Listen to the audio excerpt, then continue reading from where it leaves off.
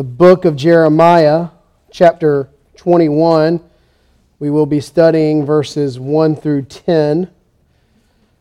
We come to the portion of Jeremiah where he starts speaking woes, and he's basically pronouncing judgment. And you're going, I thought we were already there for 20 chapters, Travis. Well, he kind of amps it up a little bit in chapters 21 through 28. He's going to speak to some kings and some false prophets, the priests and the nations. He's really going to tell them, you've done bad.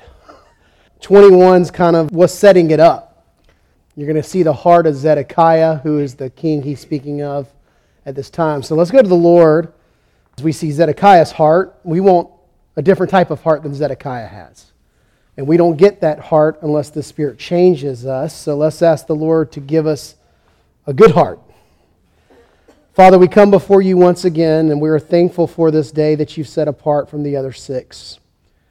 We're thankful for hearing the gospel this morning through Pastor David, the assurance that we have through perseverance, Father, that you give us.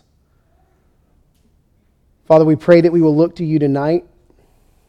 Please give us hearts that long to love you and to serve you and want to spend time with you. We know that your Spirit can do your work, so we ask that he would. In Jesus' name we pray, amen. Verse 1, chapter 21 of Jeremiah. This is the word that came to Jeremiah from the Lord when King Zedekiah sent him to Pashur, the son of Malchiah, and Zephaniah, the priest, the son of Maaseiah, saying, Inquire of the Lord for us, for Nebuchadnezzar, king of Babylon, is making war against us.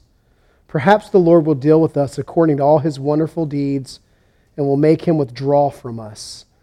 Then Jeremiah said to them, Thus you shall say to Zedekiah, Thus says the Lord, the God of Israel, Behold, I will turn back the weapons of war that are in your hands, and with which you are fighting against the king of Babylon, and against the Chaldeans, who are besieging you outside the walls.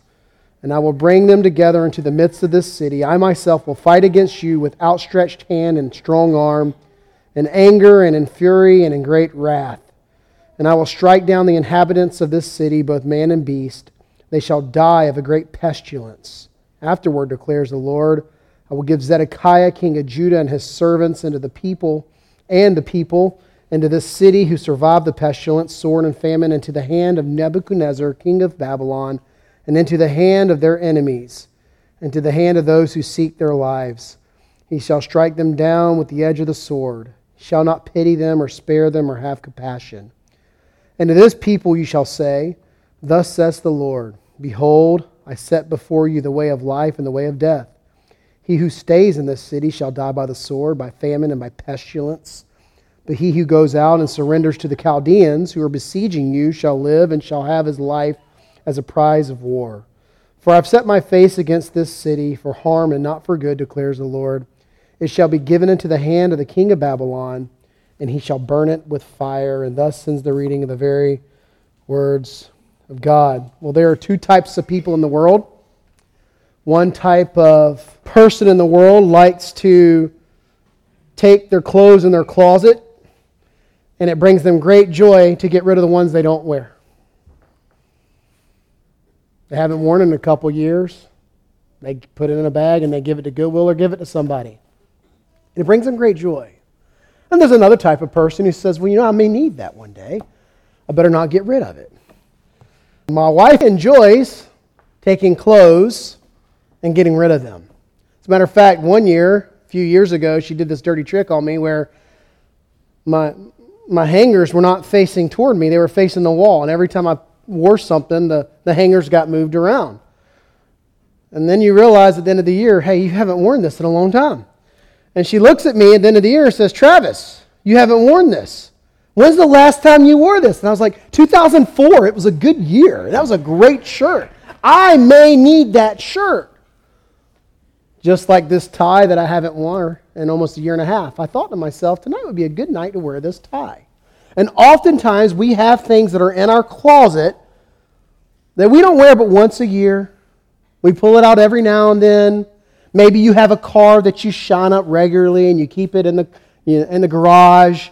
And once every 2 years, when it's perfect weather and there's no pollen, you may take it out and drive it around and you put it right back where it is. Or I know some of you, not saying your names, you may be EMS worker. Maybe you have a lot of things that stay in a safe that go boom and you never use them at all. But you got to have at least 27 of them, right? This is the South. We can say that. There are people that are like that, and we all kind of have those things that we keep just in case. Every now and then, we got to keep it just in case we need it. This is exactly what Zedekiah has done to God. For 9 years, as he's the king, wanted nothing to do with God, wanted nothing to do with Jeremiah. As a matter of fact, his dad Josiah, from the reign of Josiah, almost 30 years, no one cared about God. No one cared about the truth. No one cared about the prophets. But now all of a sudden, they're in a rock and a hard place. Maybe we can turn to God. Pull them out like an old tie that we don't use regularly. If you're taking notes, we're going to see three things here. The first thing we're going to see is presumption. The second thing we'll see is penalty. And the third thing we'll see is plea. Presumption, penalty, and plea. And as we look at presumption, look at verse 1. This is the word that came to Jeremiah from the Lord when King Zedekiah. You may wonder who King Zedekiah is. And oftentimes when you're reading the names of kings, you kind of have to pull out a commentary or go online and just Google search. I know you Google things nowadays. Ask Jeeves if you're really old. You just click and, all right, you ask, who is King Zedekiah? And you'll see he has another name. And oftentimes they'll have different names depending on who has conquered them at the time. When I was in China, I met a girl named Sarah. And I said, what is your real name? And it was Kunqua, which has to do with something in the springtime and flowers. And you see that.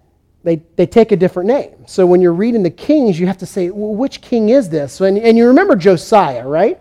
Josiah was the good king who tried to reform everything. He took down the high places. He took all the altars and he got rid of them. Well, he had 3 sons. One was a dud. He only reigned for 11 months. And he was the middle son. He was a dud. And then he had another son that reigned. And then he had a grandson that reigned. And eventually his youngest son, the baby, was Zedekiah. And he had seen his brothers. He had seen his uncle practically tell God, we don't care about you anymore. Everything that Josiah set out to do was upside down. And Zedekiah here's in a pickle, and this is what he does. He says he sends this man named Pashur, not the same one we read about in chapter 20, but he sends him, the son of Malchiah, and Zephaniah the priest, the son of Messiah, saying, and these are the religious elites. One you're going to see is the religious elite, the other's the political elite. These are the two representatives of Judah, the powerful people, maybe the people that he went to in chapter 19 and broke the flask in front of. Eventually they got older and they're there. But they need help. And this is what Zedekiah says, verse 2. Inquire of the Lord for us, for Nebuchadnezzar, a king of Babylon, also the Chaldeans, it's the same people. So you may see Babylon, you may see Chaldeans, same thing. The king of Babylon is making war against us. Well, there's a reason that Nebuchadnezzar is making war against them. This is not the time where he destroys the temple in 586. This is 2 years prior. This is 2 years prior. And my brother, when he passed, I got his Bible. He had just got it. And it only has, it's missing a book. And you may say, your brother's Bible's missing a book. Yes, it's missing the book of maps. The 67th book of the Bible. He doesn't have maps in here. But if you look at your map in the Bible, it will help you understand this passage, right? In the book of maps, you're going to see that the promised land sits here, and just to the west is going to be the sea, the Mediterranean, and to the east is the desert. And to the north, you're going to see where Babylon was, or you're going to see where Assyria was, and to the very south, you'll see Egypt. And if you notice, it's a very strategic land. Because anytime the Egyptians wanted to go north, they couldn't really take a boat. There wasn't a lot of good boats back then. They had to walk through Israel. And anytime someone in the north wanted to walk south, they had to go through Israel. I mean, you didn't want to go through the desert. You went through the land of Israel. And it seemed that every king wanted to strategically take this land. You take the land, people pass through, they pay a tax, and they would get richer and richer and richer. And God said, I'll give you this land that everybody else wants, and I'll take care of you if you trust in me. But see, here's the problem. Even before they got to the land and they looked, there's big people there. They're big. What are we going to do? And then God basically drives them all out, and they get to the land, and they keep doing the same thing. Well, how are we supposed to fight for ourselves? We're little. I mean, Babylon and Assyria, they're huge. Egypt's huge, and they've forgotten Exodus 14:14. The Lord will fight for you. If what? You just be still. If you just trust in me. And as long as the king of Israel, the king of Judah, as long as they trusted in the Lord would take care of them. But see, Zedekiah said, I can't just trust in the Lord. I need to make alliances. This is what got Josiah in trouble. If you read Chronicles 35, he didn't trust in the Lord only. He's like, well, I better stop Egypt from going up to fight Babylon. So he kind of gets an arrow stuck in him. That was his downfall, actually, in Chronicles, was not trusting in the Lord. He says, well, I need to assist Babylon because the Assyrians are bad and Babylon's going to take over them. Every single king that came from the line of Josiah seemed to do this, and Zedekiah's in a pickle because Egypt said, hey, if you team up with us, we'll take care of Babylon. And he said, okay, I'll do that. And if you read through Ezekiel, it's really fascinating, chapters 23 to 27. Ezekiel is angry because he says, how dare you? He's in Babylon already. How dare you make an alliance with Egypt? Why would you go back to the very people that enslaved you? He's railing against them for doing this. But see, Zedekiah thought, when Babylon comes and they found out that I'm not in alliance with them anymore, you know who's going to come to my rescue? Egypt. You read about this in 2 Kings 24. We know the exact date. We know the situation. And all of a sudden, when Babylon's knocking on their door, we're coming to get you. How dare you make an alliance with someone else? Guess who doesn't show up? Egypt. See, the Lord's not the first person that Zedekiah turned to.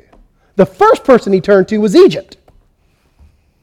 He turned to a foreign, pagan nation before he ever thought of turning to God.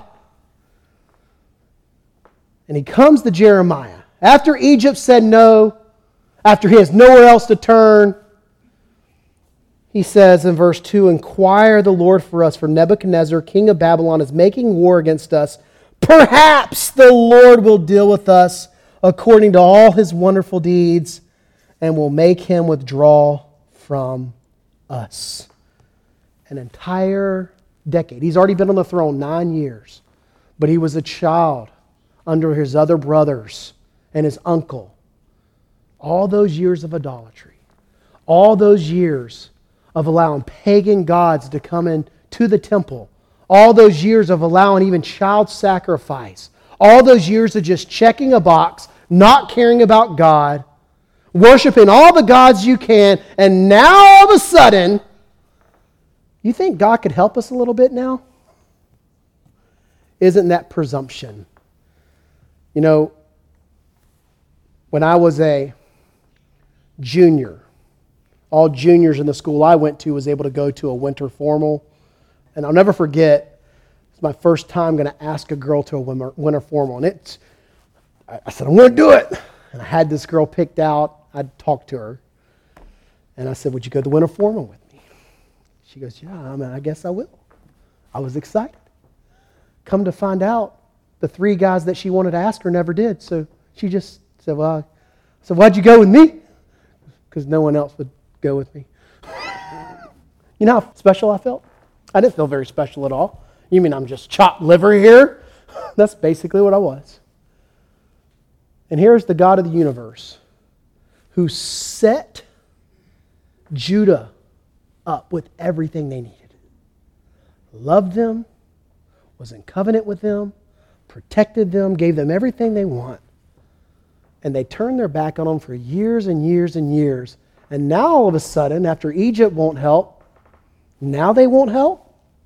So you need to understand, Exodus 20, you know the 10 Commandments are in Exodus 20, Deuteronomy 5. In Exodus 20, when God says, do not worship other gods, I brought you out of the land of Egypt, you were slaves, I did this for you before you thought or did anything, I rescued you. He says, do not bow down and serve them. Why? For I, the Lord thy God, am a jealous God. He's a jealous God. He doesn't want your attention to be with other gods. He doesn't want you to worship other idols. He will share His glory with no one.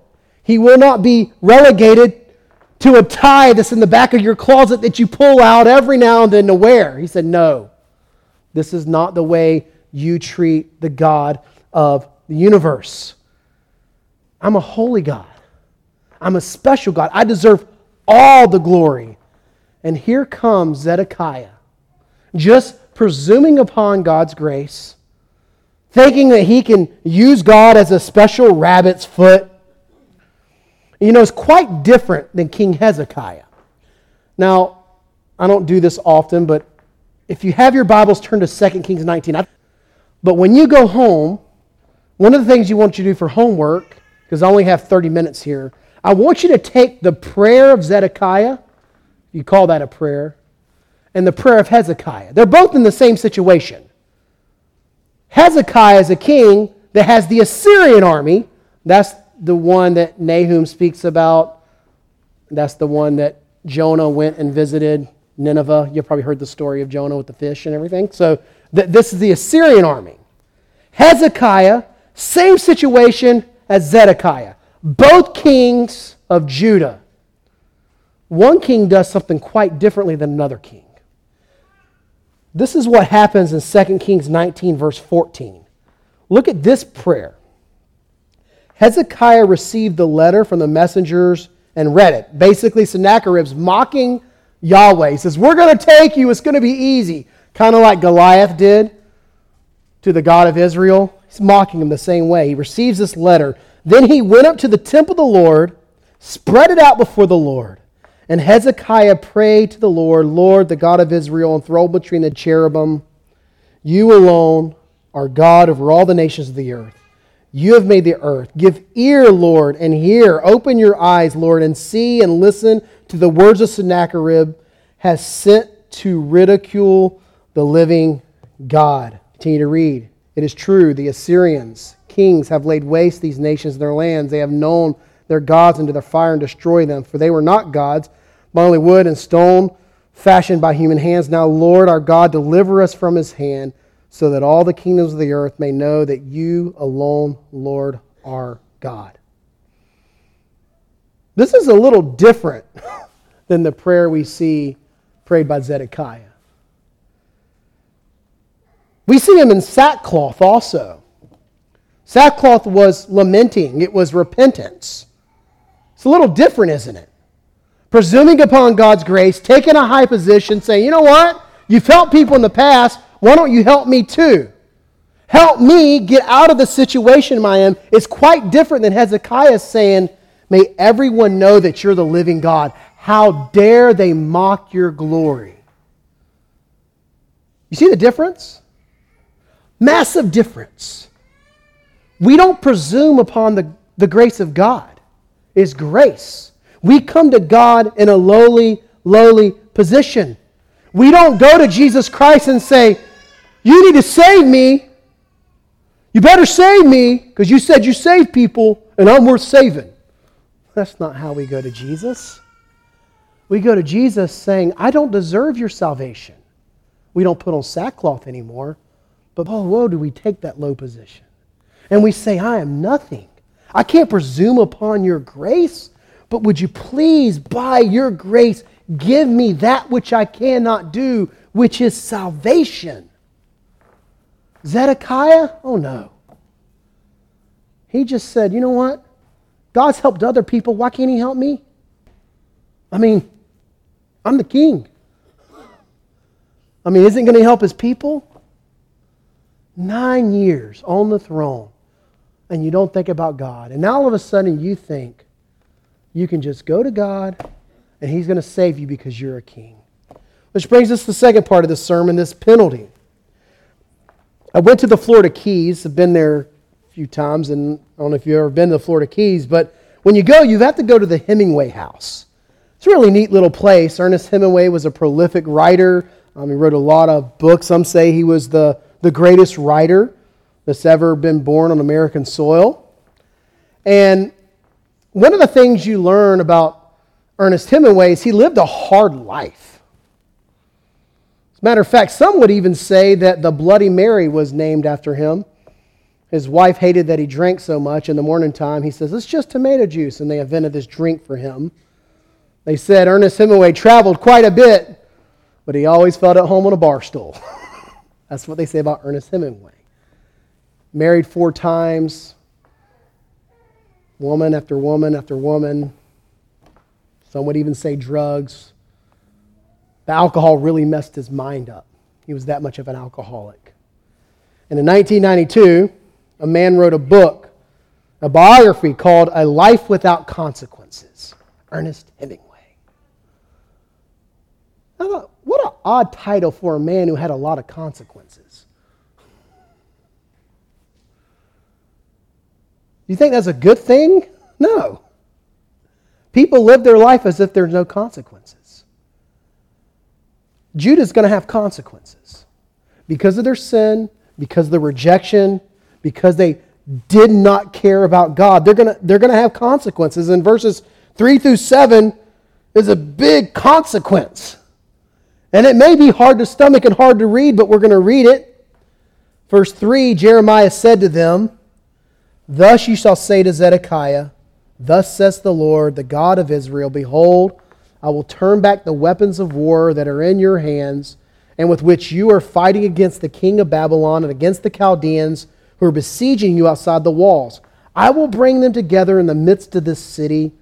I myself will fight against you with outstretched hand and strong arm, in anger and in fury and in great wrath. And I will strike down the inhabitants of the city, both man and beast.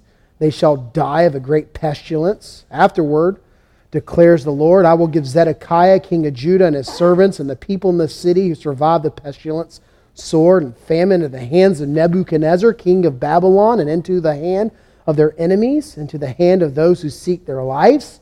He shall strike them down with the edge of the sword. He shall not pity them, or spare them, or have compassion. You talk about consequence? That's a lot of consequences right there. That's a lot of wrath and fury. And you know what the truth is? Hezekiah, when he cried out to the Lord, was rescued. The entire city. As a matter of fact, some believe that he was the one that put together the Psalter that we see today, the way it's arranged. He was excited. They went back to singing the Psalms, and everybody was worshiping the Lord. We even see Isaiah write some great things after this, right? We love the sermons of Isaiah. But what's striking is Zedekiah and Hezekiah both were in covenant with God. Did you think about that? Both were circumcised. Both were in covenant with God. See, there's consequences when you're in covenant with God. Now, there's great blessings.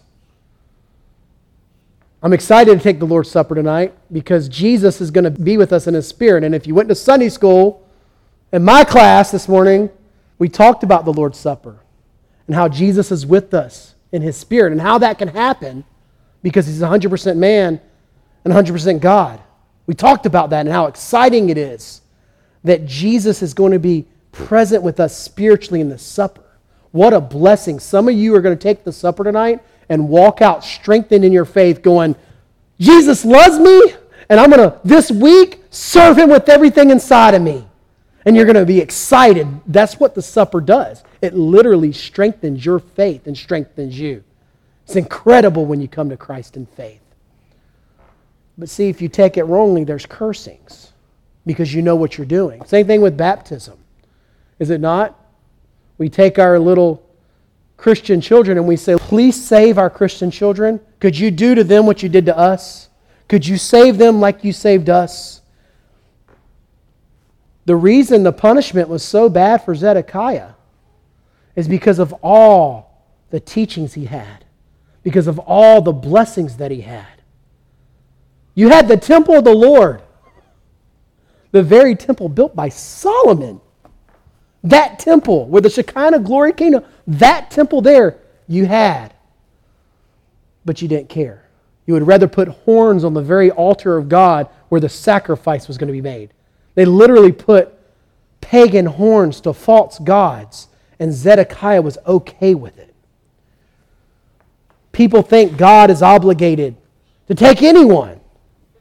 Zedekiah, why did he deserve it? He was evil and wicked, but what about Buddha and Muhammad and Joseph Smith? Name your prophet. God is not obligated to take anyone.